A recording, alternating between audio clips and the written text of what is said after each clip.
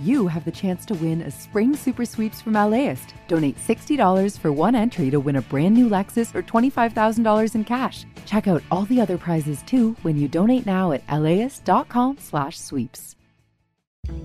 I'm Austin Cross. Join me for LAist's new live event series with the James Beard Foundation. We Are Where We Eat will go behind the scenes of LA restaurants. The kickoff event is May 22nd. Tickets at laist.com/events.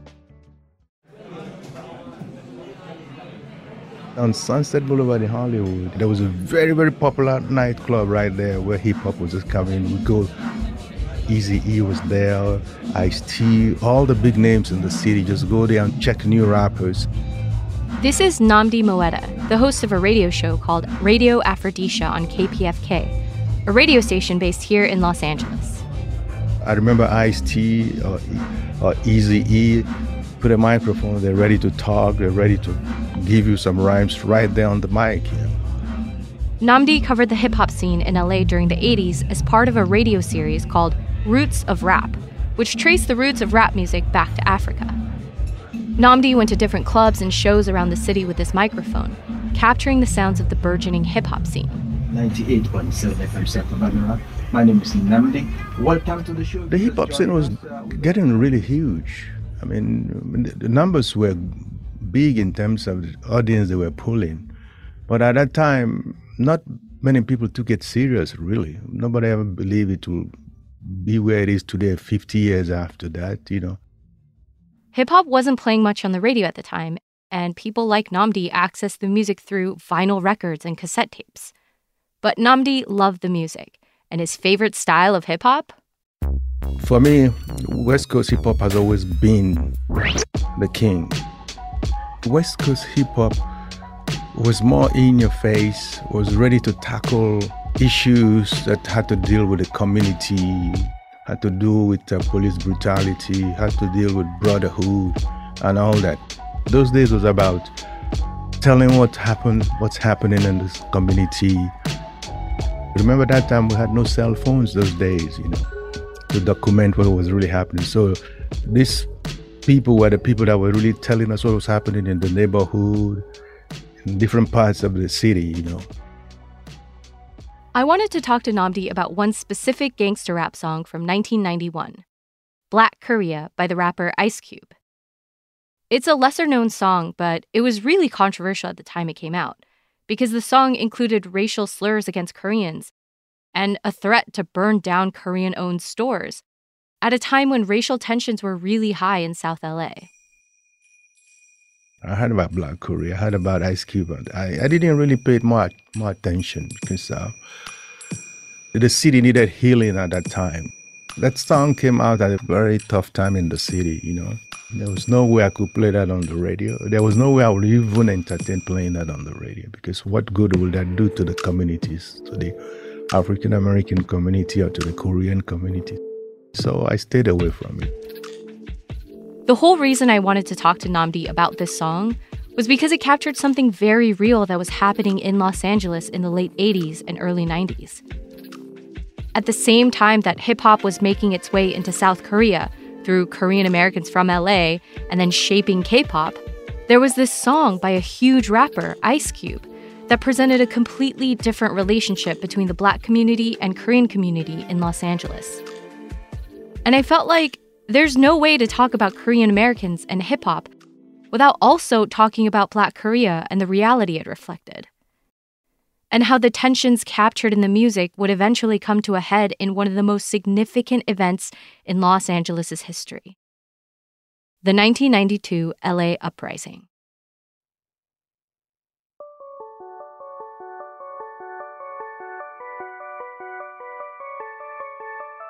From LAist Studios, this is K-Pop Dreaming. I'm Vivian Yoon, and in this episode, we are going to try and answer the question: how do we think about the influx of Black music into South Korea in the 80s and 90s, while also thinking about the relationship between the Black and Korean communities in LA that was happening at the same time? And this is something that a lot of K-pop fans are still grappling with today, because as we've seen in previous episodes, K-pop owes so much to Black American music and culture. So in this episode, we're going to try and provide some context for that question by visiting South Central in the 80s and early 90s. We'll also talk about the LA uprising and see how the aftermath of the unrest ended up shaping the early career of a Korean-American rapper named Tiger JK, who would eventually become known as the godfather of Korean hip-hop.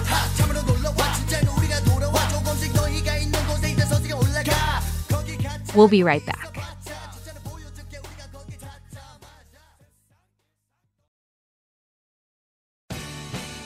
The LAist Spring Super Sweeps is happening now. You can win amazing prizes while supporting your source for local fact-based journalism.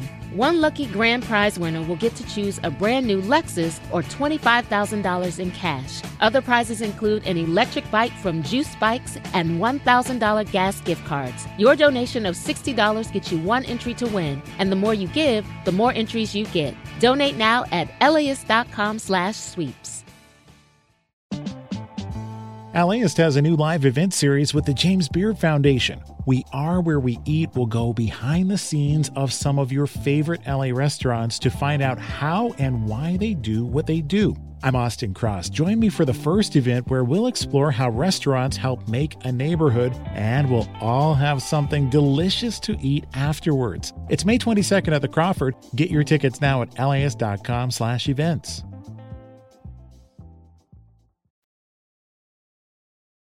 So hip-hop originated in New York City in the 1970s. And for most of the 80s, East Coast hip-hop was the dominant form of hip-hop. These were people like Run DMC, Public Enemy, Queen Latifah. But then in 1988, one album came out that shined a spotlight on West Coast hip-hop, ushering in a new age of gangster rap. That album? NWA's Straight Outta Compton. Straight Outta Compton, crazy Ice Cube. It was very hard-hitting, as you know, very profane. And it was sort of, to me, protest music because there was so much frustration in LA amongst Black people. This is Erin Aubrey Kaplan, a writer and journalist who has been covering Black communities in Los Angeles for over 30 years for publications like the LA Times, Accent LA, and LA Weekly. I grew up listening to, soul, R&B, a lot of ballads, a lot of, I guess for lack of a better word, sort of like positive music, like Ain't No Stopping Us Now, and message music, right? Message music. And even when it was hard hitting, it was sort of coded.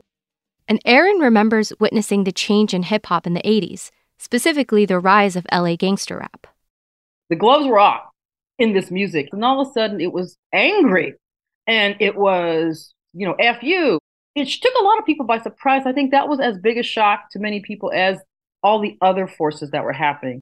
Rap was already, had a history, but it was the tenor and the tone and the sort of anger that took me off guard. Do you remember the first gangster rap song you heard that took you by surprise? Probably NWA, F the Police. The police coming straight from the underground. One of the most famous songs from Straight Outta Compton. Look, I know Black people hated the police. That wasn't new. It was just not said in music like that. It was like the blues, it was implied. But NWA laid it all out there in their lyrics. And a lot of what their music talked about was specific to Los Angeles. There was so much wealth and affluence in LA. But the Black community? And they were stuck at the bottom. And so I think that my theory has always been that the gangster rap came out of this feeling like in LA, we should all have a piece of the pie, right? Erin says there were so many socioeconomic issues plaguing South Central at the time, but they weren't getting much media coverage. People often called NWA the CNN of South Central. It was the news. It was a news report that you didn't hear. So what kinds of issues were referenced in NWA's music? To understand that, you first have to understand the history of South LA, also known as South Central. So South Central is this sprawling region of Los Angeles that is located south of downtown LA. And, it contains over 20 different neighborhoods, so it's a pretty large region. And historically, in the early part of the 20th century, South Central had been a pretty diverse area, both in terms of the racial makeup and the economic one. Like in the 1930s and 40s, you had wealthy Black and white people living in mansions right next to neighborhoods where working class people lived. But then in the 1960s, South Central and Crenshaw almost like very dramatically became very Black and kind of what you call resegregated. This is around the time that Aaron grew up in Inglewood, which was right next to South Central. And there was one event in 1965 that led to dramatic changes in the neighborhood: the Watts riots, which erupted after an incident of police brutality against a Black motorist. That was the first unrest, historical unrest in LA. And then all of a sudden, white flight took off like a rocket. So Watts is only one of the many neighborhoods in South Central. But I think that the adjacent places that had Black populations like South Central became Watts in the minds of a lot of white people, and they just left. They practically gave away their houses, right? I mean, a lot of not just white people left, but institutions left, banks and lending institutions. And it wasn't just those folks who left, it was the Black middle class that left. So anyway, the South Central ended up with a lot of low-income Black folks. And as time went on, South Central experienced a series of devastating blows that stacked on top of each other. From the 1970s onward, there was a huge and rapid decline in manufacturing jobs that led to widespread unemployment and poverty. Then there was the gang problem, which tied to the public safety problem. This was around the time you saw the rise of gangs in South Central like the Bloods and the Crips. Another huge problem was over-policing. The LAPD was conducting mass arrests of Black American youth, and police officers frequently engaged in racial profiling and excessive force. And then, of course, at the same time, there was crack epidemic, but really, LA really suffered because it was the entry point for cocaine, and just devastated Black communities. So by the 1980s, South Central was dealing with a lot of different issues. Which brings us back to gangster rap. So I think that the shout from the bottom, which got everybody's attention, was, there was a real truth to it, a hard truth. Aaron felt the shouting also came through in how people listened to the music. I thought, why do they play it so loud? Turn that volume up so high, that was brand new. You played your radio in the car. You sang to yourself with the windows up. And all of a sudden, it's like it's blasting out people's ears, which again goes to the original intent of the music, which is shouting to be heard. So after NWA's Straight Outta Compton, gangster rap started to spread all over the world. And the more popular the music got, the more conflicted Aaron felt. I'd be driving in LA and I hear it booming. I look over to my left and there was a white guy and Korean or Asian, and I think, oh my God. It just seemed like I'm conditioned to resent. It feels like appropriation, right? Even though it was out there, they were trying to sell this stuff. But it immediately became so appealing to people. And yet I thought, why don't they care about the real problem? Everybody was buying this music, everybody was imitating it, and we were stuck at the bottom. This was a big part of the tensions that were captured in gangster rap. This feeling of being stuck at the bottom that came from a sense of disenfranchisement and lack of opportunities in Black neighborhoods. And one group of people contributed to that feeling in South Central: Korean merchants. So for a long time, the merchant class in South Central was predominantly Jewish. But by the 1970s, the Jewish merchant class had largely left the neighborhood, and newly immigrated Koreans started opening small businesses to fill the gap. The merchant class in South Central became largely Korean. The convenience stores and liquor stores. And so pattern was every merchant class was not Black. Do you remember going to any of the Korean-owned businesses in the neighborhood? Sure. I remember going to a lot of places that were Korean-owned. And not just the stores, but, like auto repair. And they just became part of the landscape. Aaron says over time, tensions started building between the Korean merchants and their Black customers. Part of this was due to the physical layouts of the stores themselves. There were bars on the windows. There were plexiglass, shields and stores, etc. there was the message of distrust and we'll take your money, but we're not going to be your friends. There was also frustration about why Koreans were able to open businesses in the neighborhood in the first place, while Black residents couldn't. Remember, Aaron said a lot of banks left South Central after the Watts riots. But even beyond that, Black people had to deal with an inherently racist system. There's just been such a history of redlining in this country that really, meaning keeping Black people out of, home ownership and business ownership. And so a lot of the frustration was that other people, new immigrants could get loans like that. But also Koreans had a network, their own financial institutions that, we didn't have.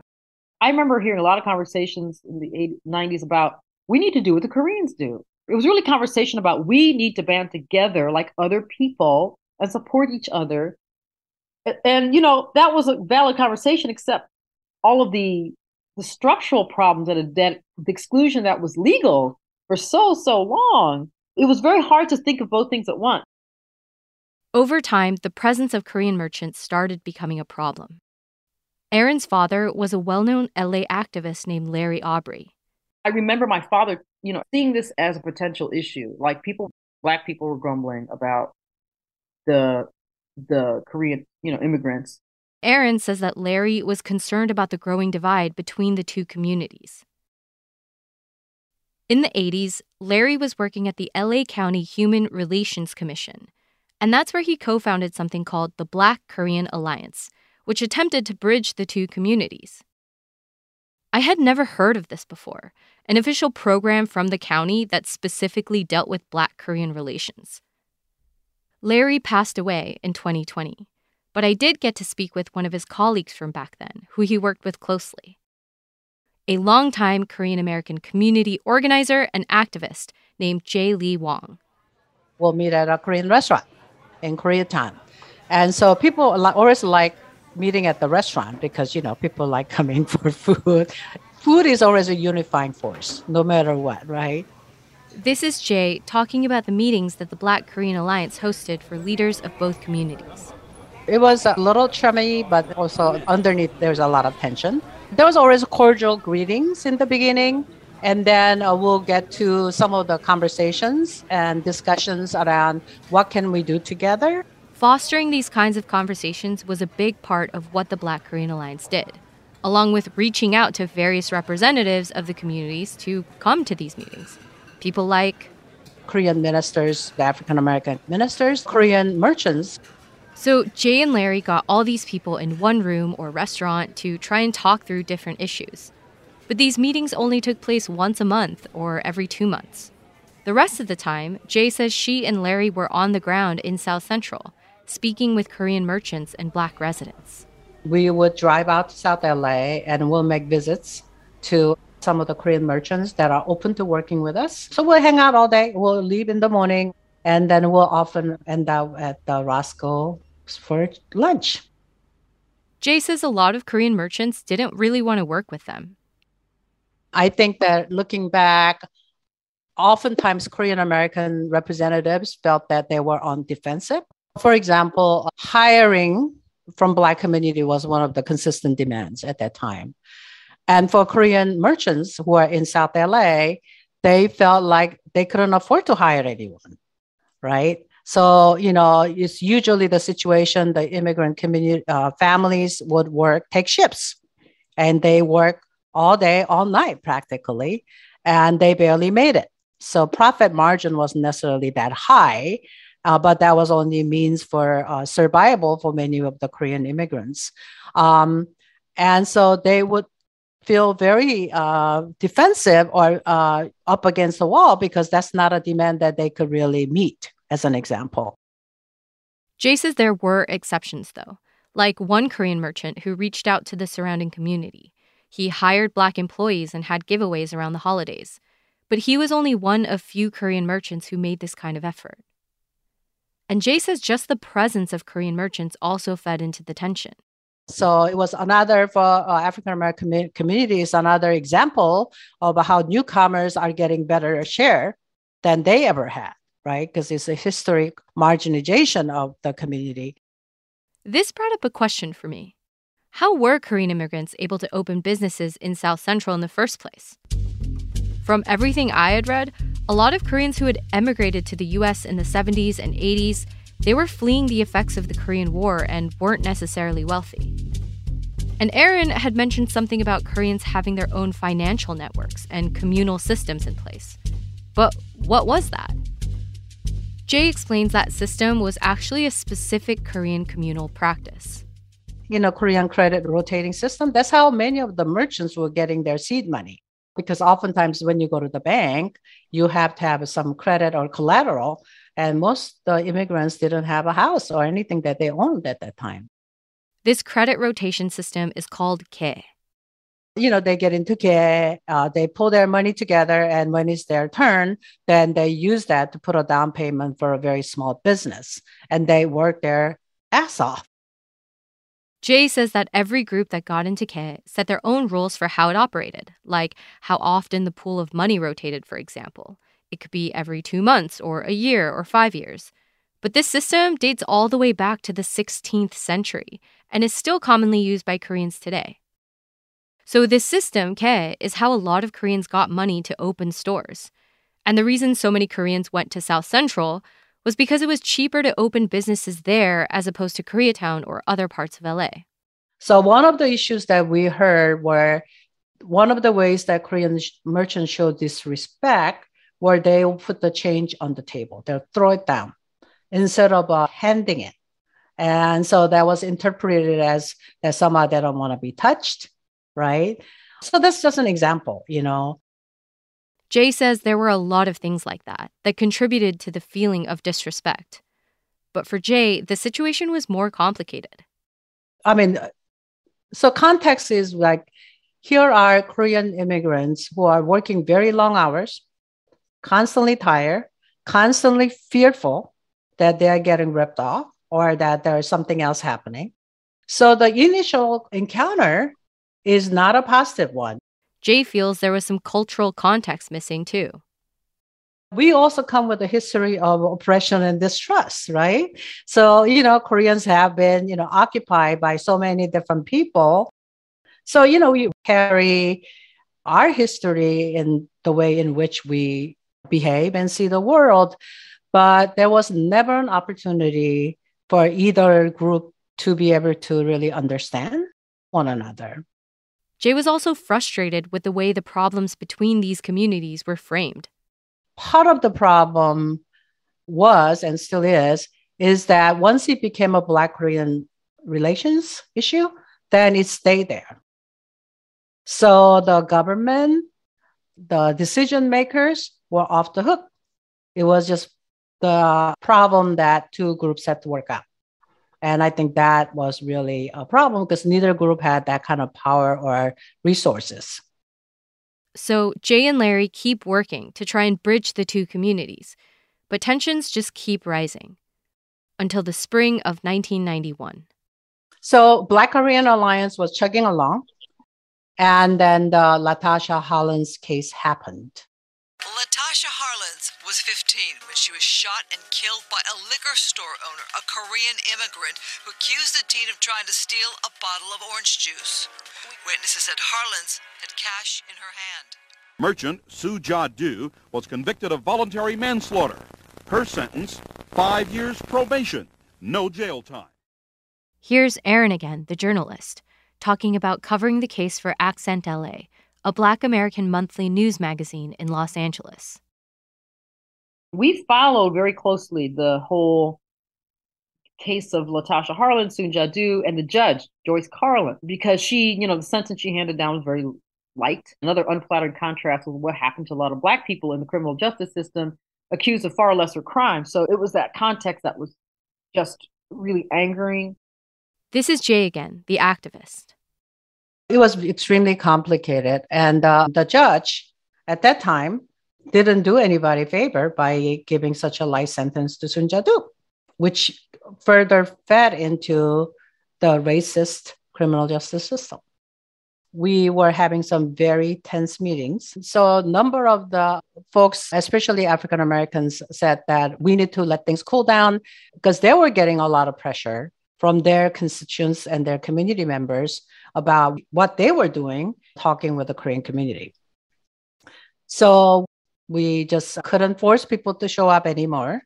And so we took a break and then ended up eventually disbanding. The Black Korean Alliance dissolved. And later that year, in October 1991, Ice Cube released his solo album, Death Certificate. One of the songs on that album was Black Korea.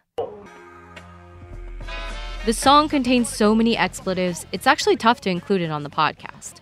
But the lyrics reference going to a Korean liquor store and feeling mistreated. Here's Aaron again. That is actually social commentary in that a lot of what he was saying about being followed in the store, I heard a lot of people complain about that. You know, there was this seemed like this culture of suspicion. I also heard him deliberately, misnaming Koreans Chinese, whatever, whoever you are, you're all the same. So here, Aaron is referring to a line in the song where Ice Cube calls the shop owner Chinese and drops phrases like chop suey.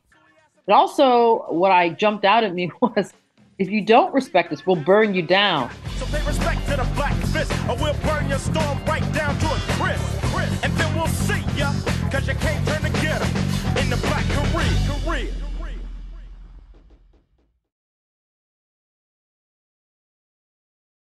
Every time I hear those lyrics, I almost get the chills. Because they were so eerily accurate and they almost foretold what would happen just a few months later. When Korean-owned businesses all across South Central and Koreatown would go up in flames.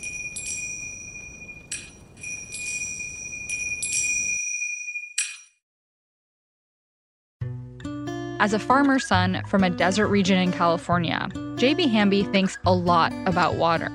I spent a lot of time digging up history, particularly about water, which is the origins of the Imperial Valley. How this 28-year-old became the youngest lead negotiator on the Colorado River ever, and how he could shape the most consequential negotiations to date. Listen to Imperfect Paradise, the Gen Z water dealmaker, wherever you get podcasts. Start your Saturday with something that will grow your kiddos' brains and get their creative juices flowing. Join us at LAist for a morning of multilingual story times, interactive performances, art making, and lots of kid fun. Bring the whole fam and join us for a super fun Saturday at LAist in Pasadena on June 1st. Tickets at laist.com/events. See you there. Talking with Aaron and Jay and listening to Black Korea, it makes me realize I didn't know any of this before. I learned about the LA uprising briefly in school, but there was never any context for the lead up to the events or the existence of a Black Korean alliance. And I definitely never heard personal stories about this time from the perspective of the Korean American community. And I think the main reason I'm so surprised by how little I knew is because I knew Korean store owners growing up. Some of my friends' parents had liquor stores in South Central, and there were adults at my church who owned stalls at swap meets. But none of them ever talked about this time, at least not to me. And my parents and grandparents, they never talked about it with me either. Looking back, it feels like the Korean community has largely stayed silent about what they went through back then. Which isn't surprising to me because I grew up feeling like there was a culture of silence when it came to certain difficult topics, and I never felt free to ask questions that might rub people the wrong way or potentially bring up bad memories.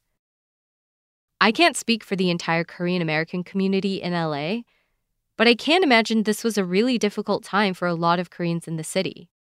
Not just in the 80s with the tensions between the Black and Korean communities, but also in 1992, during the uprising itself. In March of 1991, motorist Rodney King was beaten by 4 LAPD officers during his arrest. The event was captured on camera, and all 4 officers were charged with use of excessive force. Just over a year later, on April 29, 1992, the officers were acquitted of the charges. Do you remember where you were on the day that the 4 officers were acquitted of the beating of Rodney King? I was in Inglewood. I was relaxing that day. I was getting a facial. This is Erin again, the journalist. The people I was with in the salon were like, other black people were just all shaking their heads. But then things started to, the anger built that day in a way I'd never seen in LA before. Meanwhile, Jay, the activist, was on the other side of town. Larry and I were at a panel discussion at Cal State LA to talk about inter-ethnic relations at that time. And one of the questions that was posed to us was, will there be a riot? And if so, what would it be like? And both of us said, it's very possible because South LA has been neglected ever since Watts riot, and that socioeconomic conditions are worse. The plan was that when the verdict came down, we are going to all meet at First AME Church. I heard there was a rally or a gathering at First AME Church down in, Western in Adams, near there. And I went with a friend and we drove there. But by the time we got there, it was clear to us right away that there was a lot of angry energy in the air. We couldn't just get out of our car and walk to a rally. Things were not normal. I remember getting near the church, somebody picked up a trash can and threw it. And I just, like a javelin, just threw it. And all of a sudden, honestly, we didn't know if we were safe. We didn't know what was going to be targeted or what. We just know what was going to happen next. And so we turned around, but even just turning around and retracing our steps, the streets were fuller, there were more people in the street. There were lots of cars, people heading toward First AME. I parked a few blocks away and I started walking toward the church and looked at the faces of people on the street. I thought, what am I doing? This is not safe.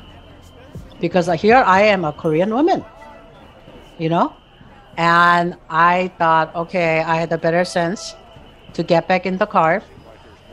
I drove to Koreatown, and I hadn't eaten all day, so I went to get some kimchi jjigae.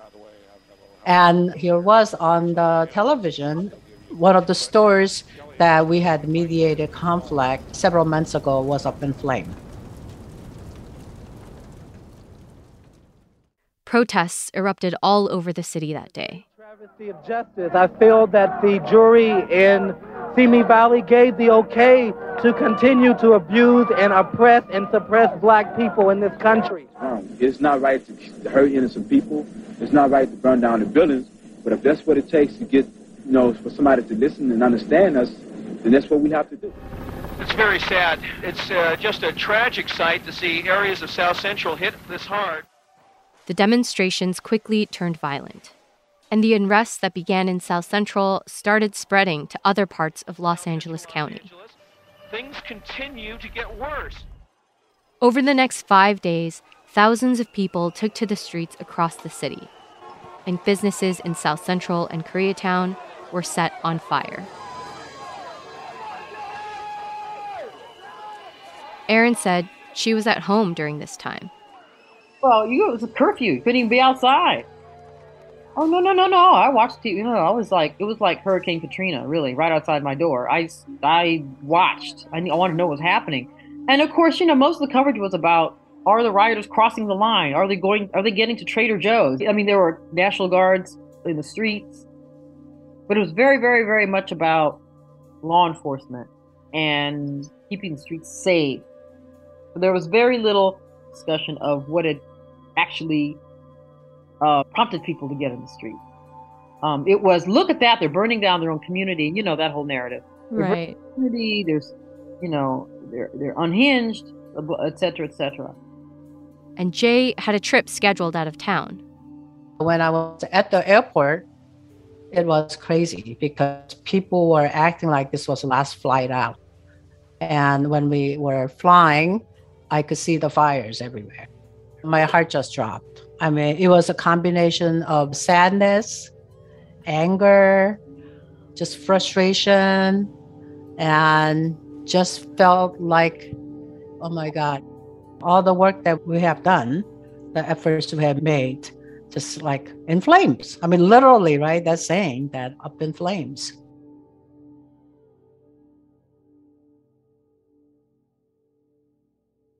It's hard to give a complete account of everything that happened during the 6 days of the uprising. But what we do know is that by the end, more than 60 people were killed, with thousands injured and up to 12,000 arrests. And of the estimated $1 billion in property damage, Korean-owned businesses were hit the hardest. More than 2,000 shops were destroyed or damaged. Remember those times? It was a very scary time in the city. This is Nnamdi again, the radio DJ we heard from earlier. So, I mean, if you have the platform to bring peace to the city, the most important thing is to bring peace to the city with whatever you're doing. In the aftermath of the uprising, people like Nnamdi started trying to figure out how to promote harmony and healing among different communities. So in September 1992, Nnamdi was part of something called the Los Angeles African Marketplace and Cultural Fair. This was an annual festival held in Los Angeles, and Nnamdi had a stage every year to showcase whatever kind of music he wanted. African music, hip-hop, Caribbean music, he played it all. But this year, he wanted to do something more specific. I said, okay, we're doing this series on the radio now called Roots of Rap, and I went to hip-hop stage, and I want to bring a Korean rapper. The Korean rapper he's talking about was an up-and-comer named Tiger JK. So a quick note on Tiger JK. He is this really well-known and highly respected rapper in South Korea. And when I was growing up in Koreatown, all the K-Town kids loved Tiger JK. To us, he was like the Korean-American Jay-Z. But Nnamdi had actually met Tiger JK before the uprising, when Tiger JK was just a teen. Nnamdi says he was living in Koreatown at the time, and one of his neighbors found out that he was a DJ and decided to write a story about Nnamdi in the Korean newspaper. After the article ran, Tiger JK's dad, who also worked at that same paper, approached Nnamdi with a question. JK's dad came to me and said, look, I have this son who goes to Beverly Hills High School. He wants to be a rapper. Can you help? I said, sure. I was also working with a group in the community that time called the Soul Brothers. 3 young guys with dreadlocks, and they dance, they write music. So Nnamdi gets Tiger JK together with the Soul Brothers.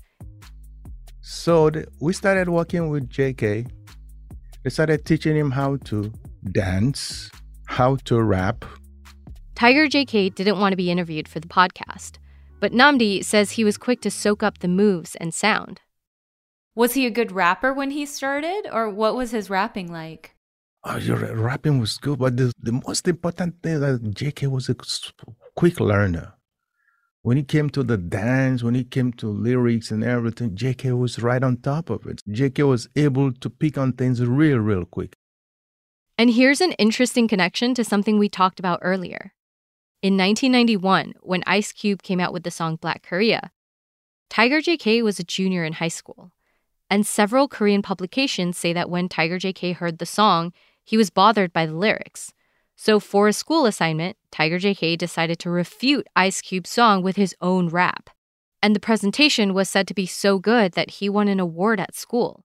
And that led to word spreading about the young Korean rapper. And then a year later, after the uprising, when Nnamdi was putting together his part of the African Music Festival, he suggested adding Tiger JK to the lineup. And the people working with me at that time were like, Jude, what's going on? You're going to bring a Korean rapper in the middle of the hood when the tension is high. Did you kind of do that on purpose? I did it on purpose. I grew up basically in the city, and I felt having Tiger JK come into the community and rap at that time was something very important. Mind you, we broadcast that whole performance on the radio. So lots of people heard it. I felt it was very important at that time to showcase Tiger JK, to calm down the situation, to let people know that, look, this music that came from our community here That's going to make an impact not only here in the community, but across the water. Nnamdi says even back then, the goal was for Tiger JK to go to Korea and pursue hip-hop out there. But at this moment, Nnamdi just wanted to use this festival to get Tiger JK some exposure and bring the community together. So it's the day of the festival, less than 6 months after the uprising.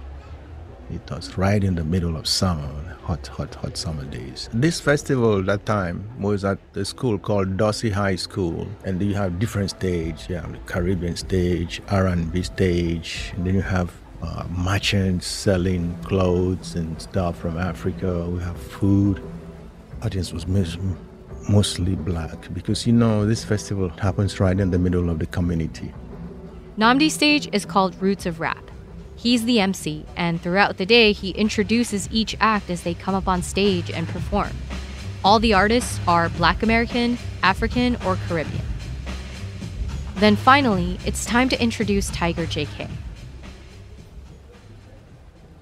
In Los Angeles here, we have new artists people never heard of.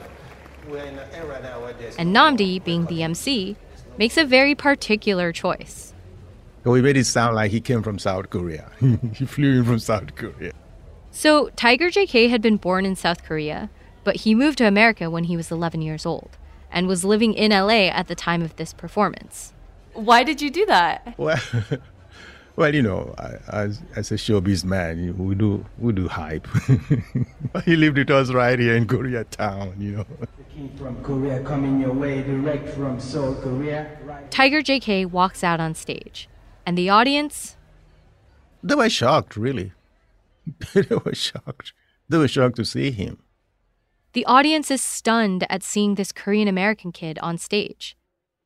So this is a Korean rapping in the language and in English and making all these moves on stage. I mean, this is a serious move, and then you infuse that with the taekwondo move and all that. That was something new in the community. Wait, so he was rapping in Korean and English and then he was dancing and he was doing taekwondo moves? Yeah. No, he was a special kid at that time, man. I mean, and I knew it all along. I couldn't find any clips from the festival or the song Tiger JK performed. I'm not sure there's even a recording of it. And Nnamdi says he doesn't really remember what the song was about either. There was so much going on that day, and he was prepping for the next act. Also, part of the song was in Korean, which Nnamdi doesn't understand. But what Nnamdi does remember is that it wasn't just Tiger JK's rapping that impressed the audience.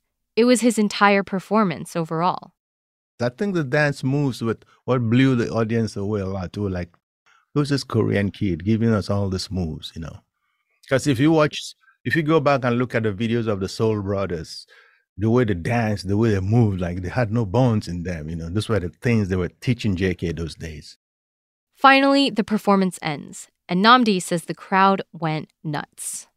The crowd loved it. The crowd enjoyed the show. That find there's something different, because there were other acts we had on that day, but Tiger was able to stand out.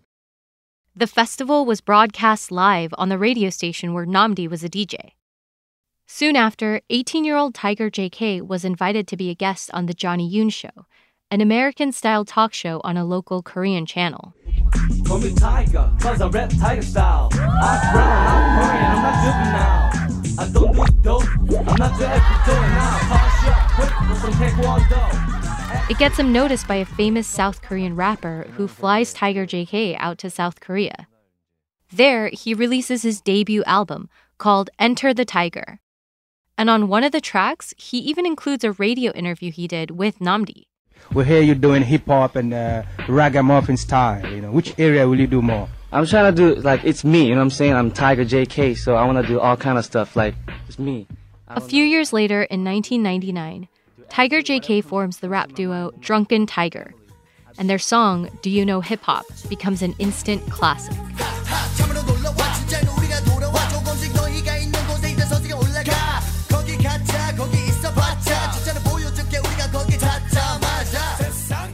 Drunken Tiger quickly gained steam and were seen as pioneers in the hip-hop scene in Korea.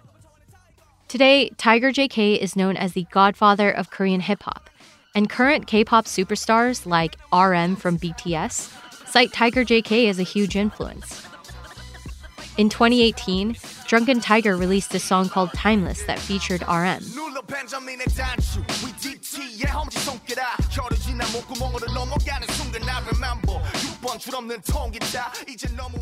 But part of what makes Tiger JK special is that he's been vocal for a long time about various social issues. Like, he's spoken out against racism throughout his career, specifically addressing things like Asian hate in America and racism against Black people in South Korea. And he's even said he tries to use music to combat racism, like this song called Love Peace from 2021. M1 carving by the window posture 얇은 검은 necktie 안경 때깔 맞춤 matte black 갈색 줄 bifocal focus 어깨 넘어보는 Tiger JK said he wrote the song as a response to the rise of anti-Asian hate around the world and purposefully included strong language and music to portray Asians as being powerful. Drunken mosh pit stampede on them 노란 피부 막 핏불 가슴에 피 멍든 노란 피부 막 핏불 가슴에 피 끓는 행진 방향은 앞쪽 never 뒷걸음. The lyrics say, "Yellow skin, my people with bruises on our hearts. Yellow skin, my people with blood boiling in our hearts."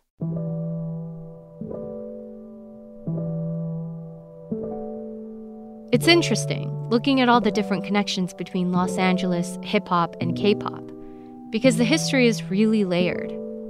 Especially when you think about Tiger JK learning how to rap and dance from the Soul Brothers, and how he wrote a response to Ice Cube's Black Korea, and how he was the only Korean rapper on the lineup at this African music festival as part of an effort to promote healing among the Black and Korean communities after the LA uprising. And Tiger JK is still making socially conscious music now, trying to bridge different communities together through his songs.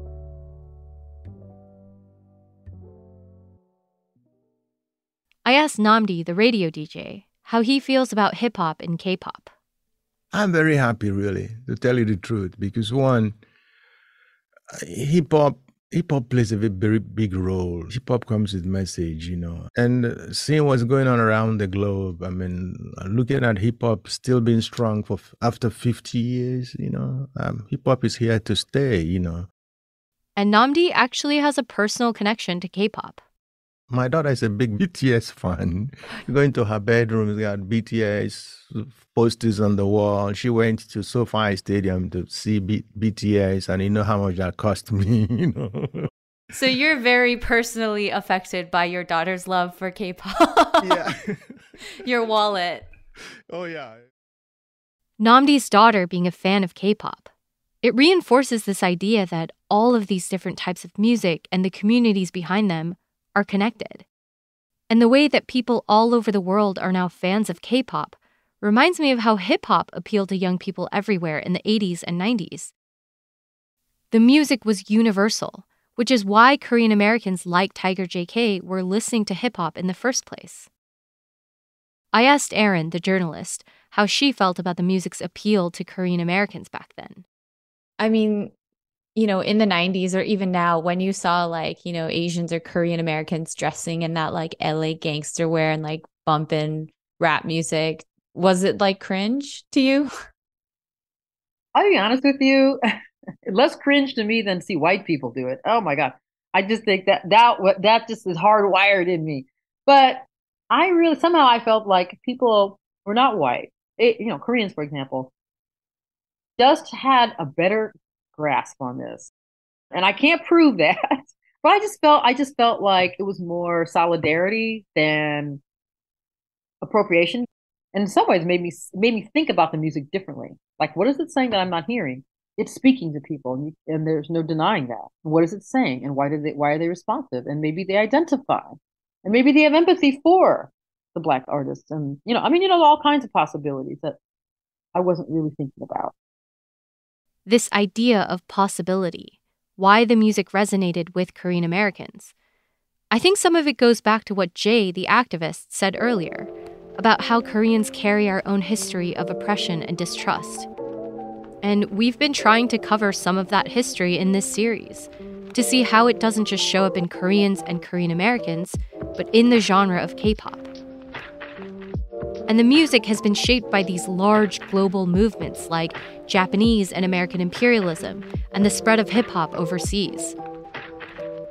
But somehow, talking about things like Black Korea and the relationship between the Black and Korean communities in Los Angeles, it feels more specific and closer to home. And my conversations with Aaron and Jay and Nnamdi make me realize, underneath all of these big historical movements are real people. Like Aaron and Jay, they literally know each other through Larry, Aaron's dad, and Jay's colleague. Jay Lee Wong, my father spoke a lot about her. He liked her a lot, by the way. Thought she had, they were on the same page about a lot of things. Larry and I shared that understanding, and that's why we are able to work together. We had that understanding of our history and experiences. I asked Jay if she kept in touch with Larry after 1992. So we would get together every so often. Of course, we moved on. I went to work at different places, and Larry stayed at the county until he retired. But we'll get together and we'll often meet in Koreatown because he likes rice and bulgogi. That was his thing. And we'll just start telling stories and laugh, and everybody turn around and see why we're so loud, But we developed a friendship, and we maintained those friendships for a long time. So how do we think about Black American music and K-pop, while also thinking about the difficult relationship between the Black and Korean communities in Los Angeles? Well, I think this is where we start. With conversations like the ones Jay and Larry had over rice and bulgogi in Koreatown, and their shared understanding of each other's history.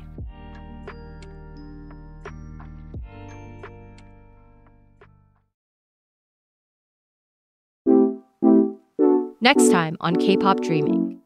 After the LA uprising, Koreatown begins to rebuild, and the neighborhood starts looking very different, especially after the emergence of a brand new industry, K-pop. That's next time on K-Pop Dreaming.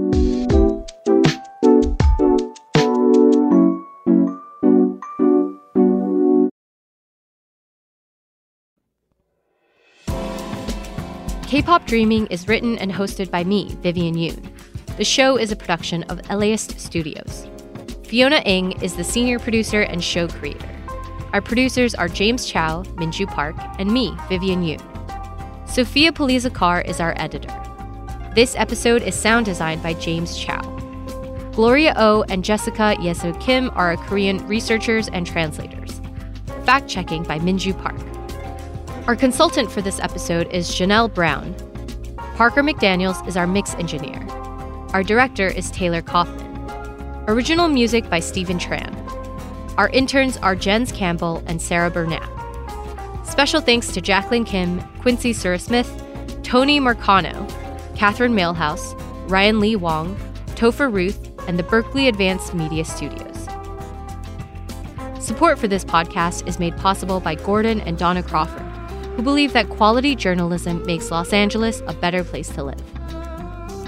This program is made possible in part by the Corporation for Public Broadcasting, a private corporation funded by the American people.